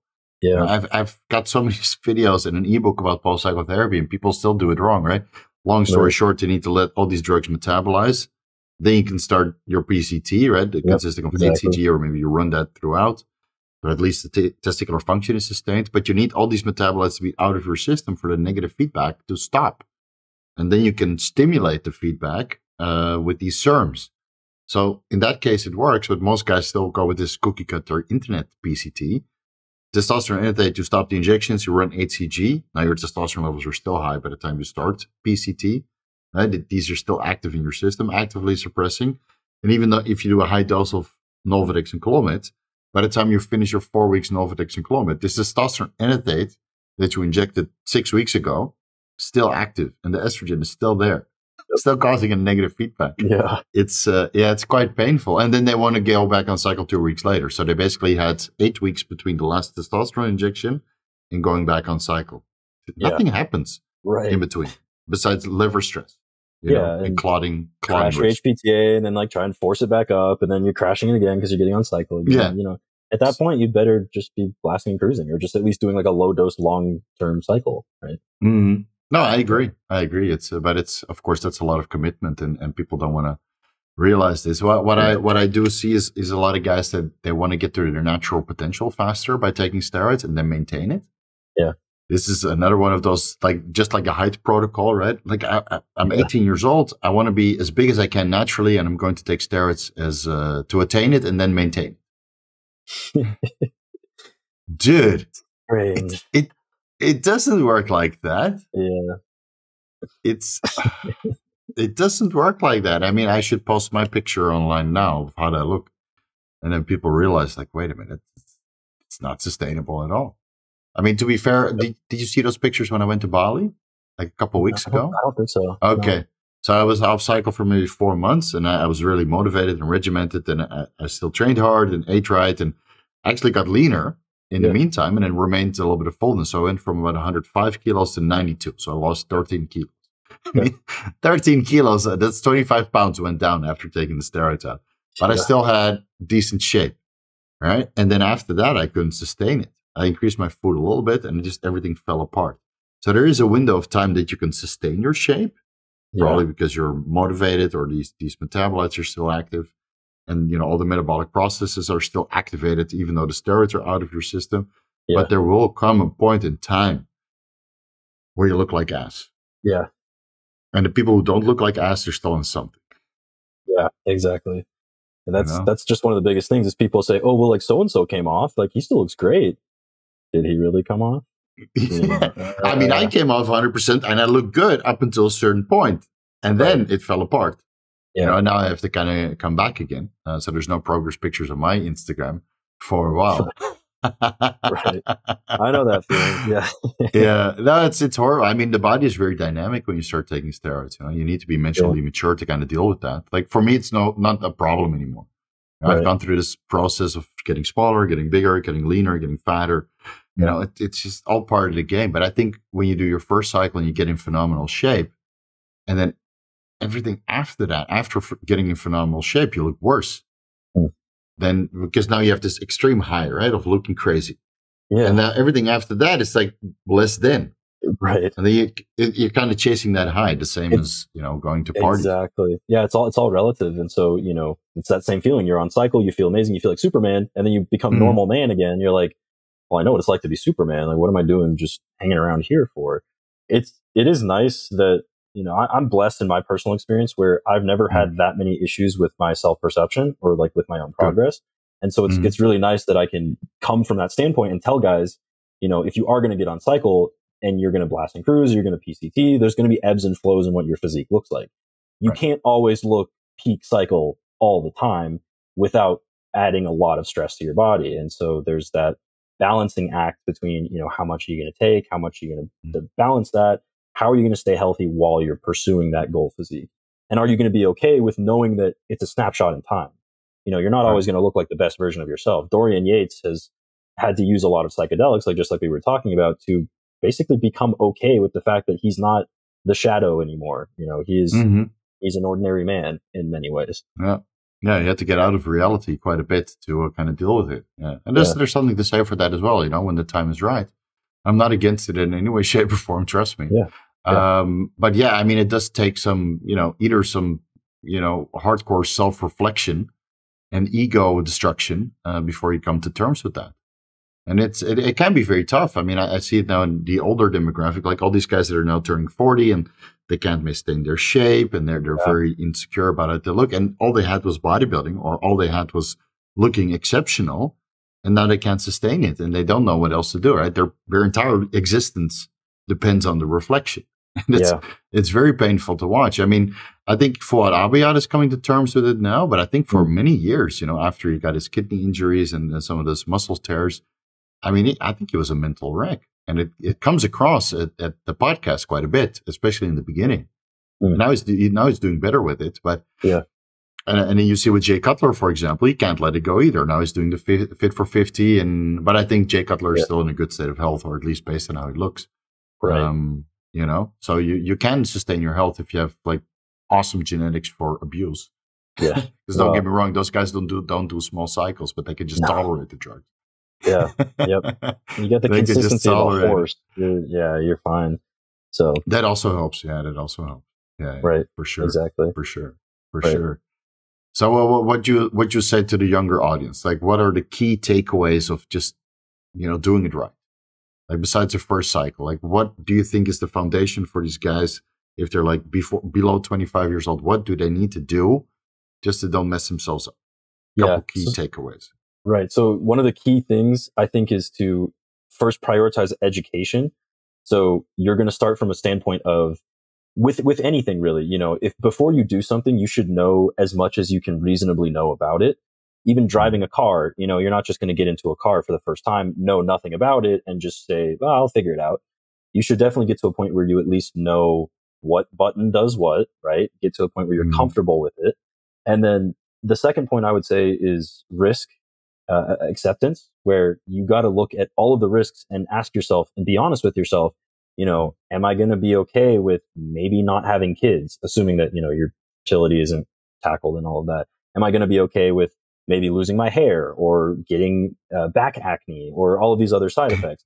Though they can be mitigated, you should be ready just in case you're not able to, you know, nip them in the bud before they explode out of control, right? And then beyond that, one of the most important things that I like to tell guys is, because some people will say, oh, like, I'm thinking about doing a cycle, but I don't know, I'm scared of needles, or I'm scared of this, or I'm scared of that. The bottom line is, before you get into that, there should be zero doubts in your mind. There shouldn't be even a fraction of a doubt. You should not have like a little bit of a, well, what if, or what if I did this? You should be going into it basically like, I'm ready. I know that this is the life for me. I know what that life looks like, all the ups and downs of it, everything that's included, the financial cost, because that's no joke. And then you do that first pin and you're like, all right, I'm in it. And there's obviously ways to come out of that. But I think it differs, especially with guys who, in my position, my natural testosterone is very low. I'm in this for life. There's not really that big of an option for me to do an HCG monotherapy. I don't know how well I would respond to that. Mm-hmm. And so I'm looking at it more of a maybe TRT for life is right for me. I don't know. What are your thoughts on that? So what I see with a lot of young kids nowadays, when they're, or not kids, I mean, compared to me kids, right? So guys are like, 17 up till 25, and they're thinking about doing their first cycle. They do their baseline testosterone level, and they're like 250, 300, 400, or 600. That's too low. Okay, what did you try to bring that up?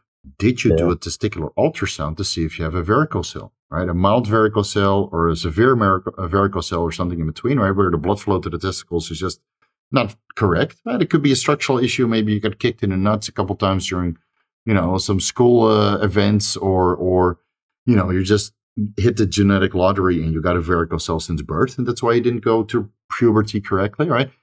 Those are all on the table. You need to get that diagnosed before you say, well, this 300 nanograms per deciliter is finite, and it will always stay like this, and I can't bring it up because mine were 600, right? But I lived the lifestyle 100%, besides, doing the work and stuff, right? But I would bring my meals. I would not miss workouts. And with the limited knowledge about supplements I had, the creatine and the taurine and the NSE, the N-acetylcysteine, that kind of stuff, the basic supplements we had back then, I did it all. I fully lived the lifestyle as much as I could, and still going to work, right? Still doing my money making, which social media didn't exist. So all you had to do was, be employed and work hard, and then you get a salary, right? That's the options we had back then. Good luck being self-employed when you're like 21, 25 years old without social media. It's very hard, especially in Holland with a ton of roadblocks. So, you do the part, and then you realize, okay, 600 is quite good. But then over a decade, I saw it come down, from like 750, 800 down to 600 ranges. And then you realize, okay, I'm at my natural limit and I'm financially secure. I've got this longitudinal data of blood work. I didn't do a testicular ultrasound because I didn't know about that, but my testosterone levels were quite okay.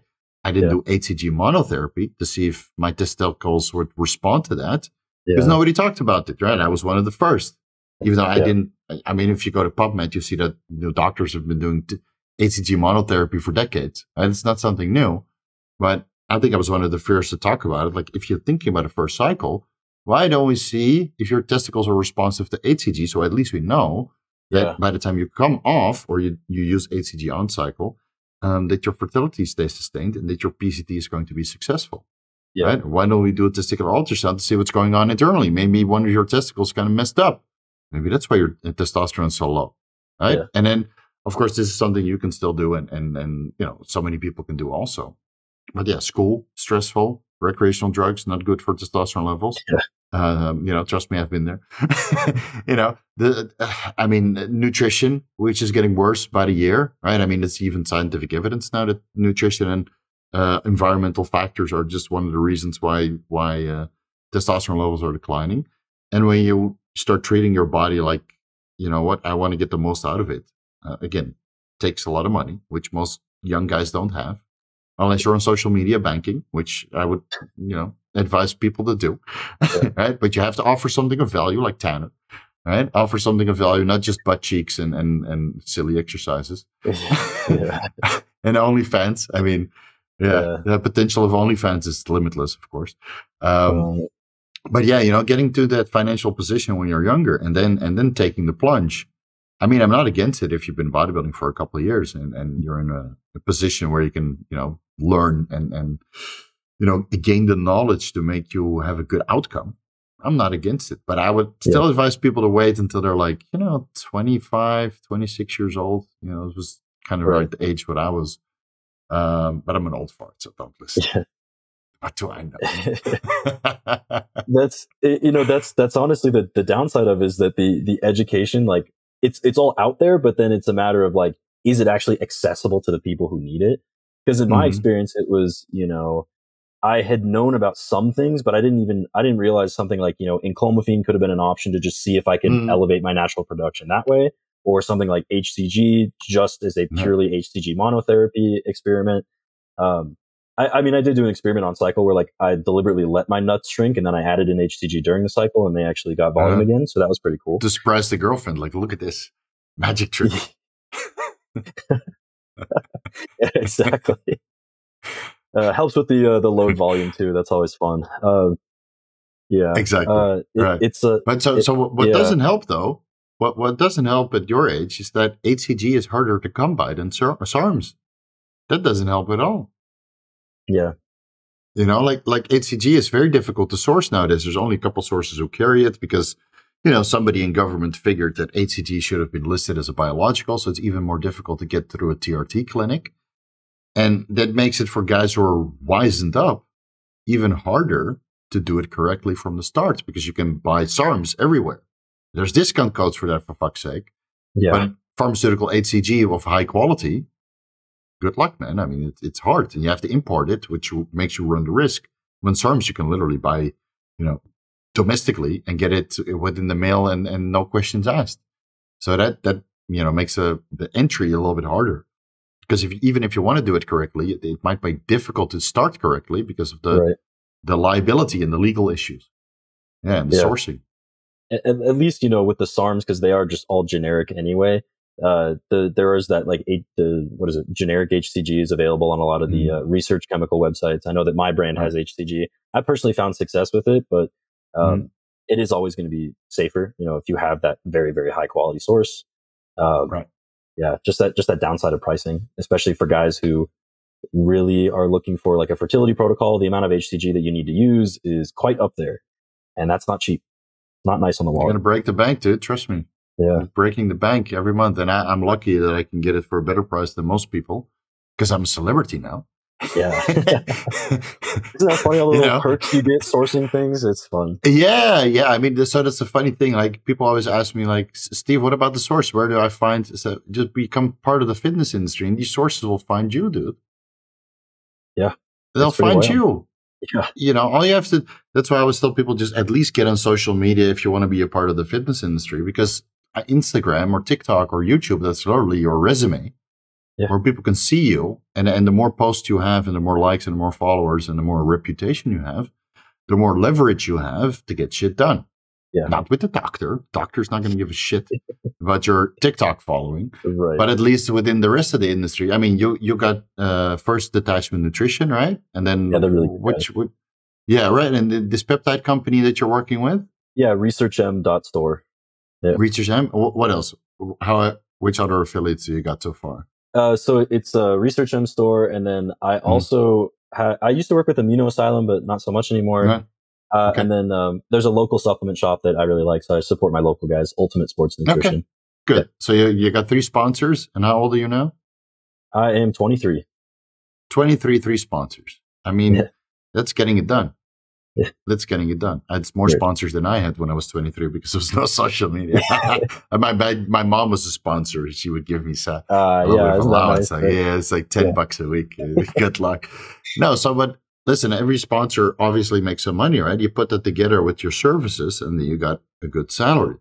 So this is why I try to make all young people understand that, listen, the opportunities on social media are limited, and you don't need to go on a cycle right away or do anything crazy. Yeah. But as long as you monetize your fitness journey or whatever expertise you have to contribute, then at least you can afford the blood work and get the pharmaceuticals. Right? It's just to get some disposable income, even if it's only $500 a month. Yeah, it helps. I mean, $500 a month for blood work every month it's a lot. It's free blood work basically. Yeah. Of course, I'll spend it on SARMs, but dude, I think there's a lot of opportunity, more opportunity than we had as a kid and younger. That's why I think, if you go that route, at least document it. If you're going to take steroids when you're that young, at least document something about it. Like Sam Sulek, and I don't think he's natural, and I don't think he's saying that he's natural, but at least he's banking on it, right? At least he's banking on it, and so are you. So that's why I think it's good. On the other side,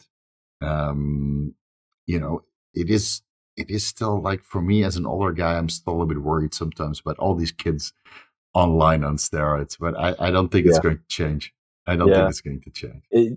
Kids are always going to do dumb things. I think that's definitely the case. But exactly what you're saying with social media, it's, almost in any field, it doesn't necessarily have to be bodybuilding or PED education.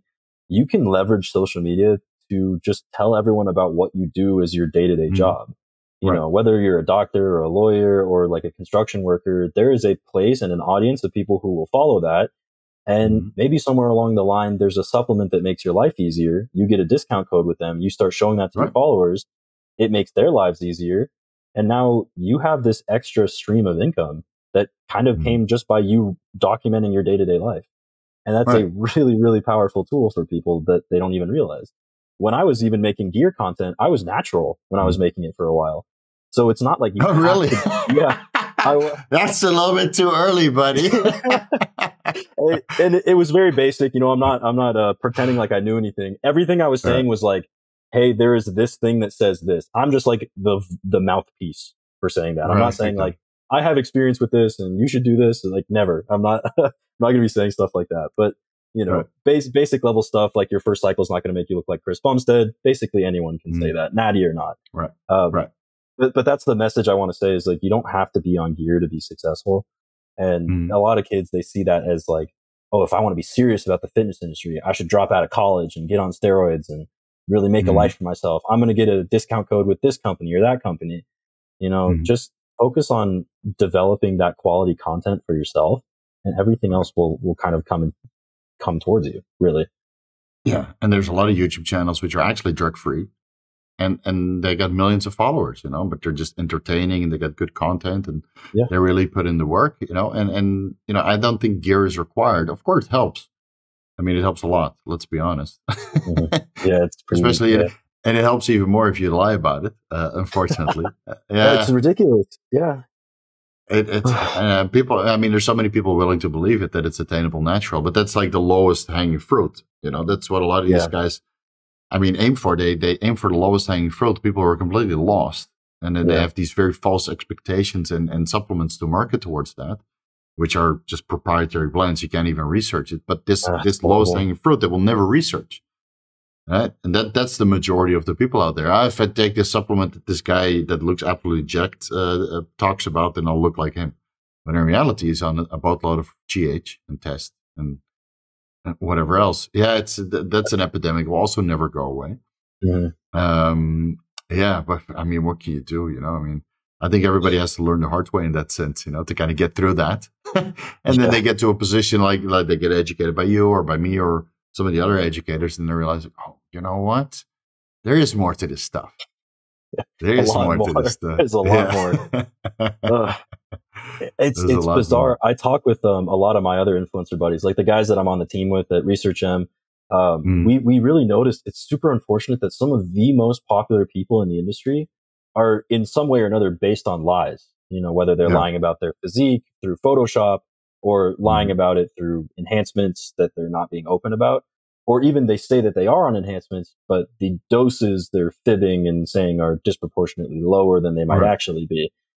And I think it's that gap between like what they say they're doing and how they actually look that everyone gravitates to. It's like, wow, like it's incredible. Their genetics are insane, or like they're a phenom, and it puts you in this mythological spot. When in reality, it's, you know, it's based on lies. And so it's especially from the mental perspective I'm talking about earlier, it's so damaging to young guys who think, I want to look like that. But, you know, taking so-and-so supplement is not going to make you look that way. Completely false. No, and then even when they take cycle so-and-so, they're not going to look that way. So they double it and triple it. Exactly. And they're still not going to look like that because they don't have the, you know, the work ethic or the financial backing that all of these guys do. I mean, the financial backing that guys like I have or other bigger channels have, I mean, we can literally afford everything we want. And most of it is free because we get it either to our sponsor or we make so much with our discount code that the last time I haven't paid for supplements in over 3 years. Exactly. Right? I mean, people use my iHerb discount codes, just over-the-counter supplements, ubiquinol and N-acetylcysteine and that kind of stuff. Yeah. People use my discount code so much that I just laundry, now we call it laundry, whatever revenue I make from the discount code through supplements. So I get them on a discount through my own, supplement line. And then I just use some of my affiliate commissions to pay for the supplements and send it here. So I literally haven't paid for, health supplements for 2 or 3 years because people use my codes.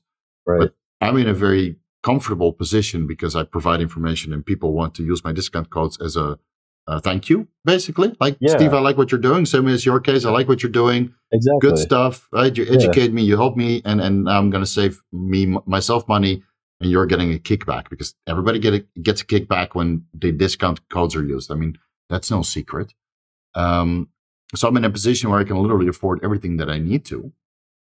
But yeah, when I was just getting started with bodybuilding or with performance enhancing drugs, that certainly wasn't the case. And then you really have to make a decision on what you spend money on.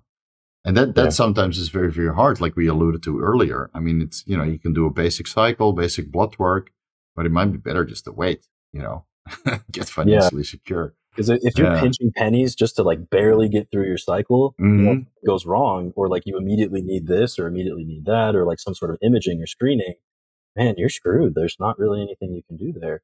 You want to have that back Yeah. pocket of savings to make sure you get through your cycling life safely. Hmm. Yeah. And it doesn't help that some of the IFB pros promote exactly this. They said I did my first cycle on 1 ampule of Primo or 1 ampule of Test, and because I couldn't afford it anymore, and I worked 4 jobs. And it sounds like a success story, right? This guy turned pro anyway. But for Yeah. every guy that did turn pro and turned it into a success story, thousands will fail. Yeah. So if you go that route, you better well make sure that you end up in a successful position like me or Tanner. Otherwise, otherwise you're just a failure, right? So Right. better work for it.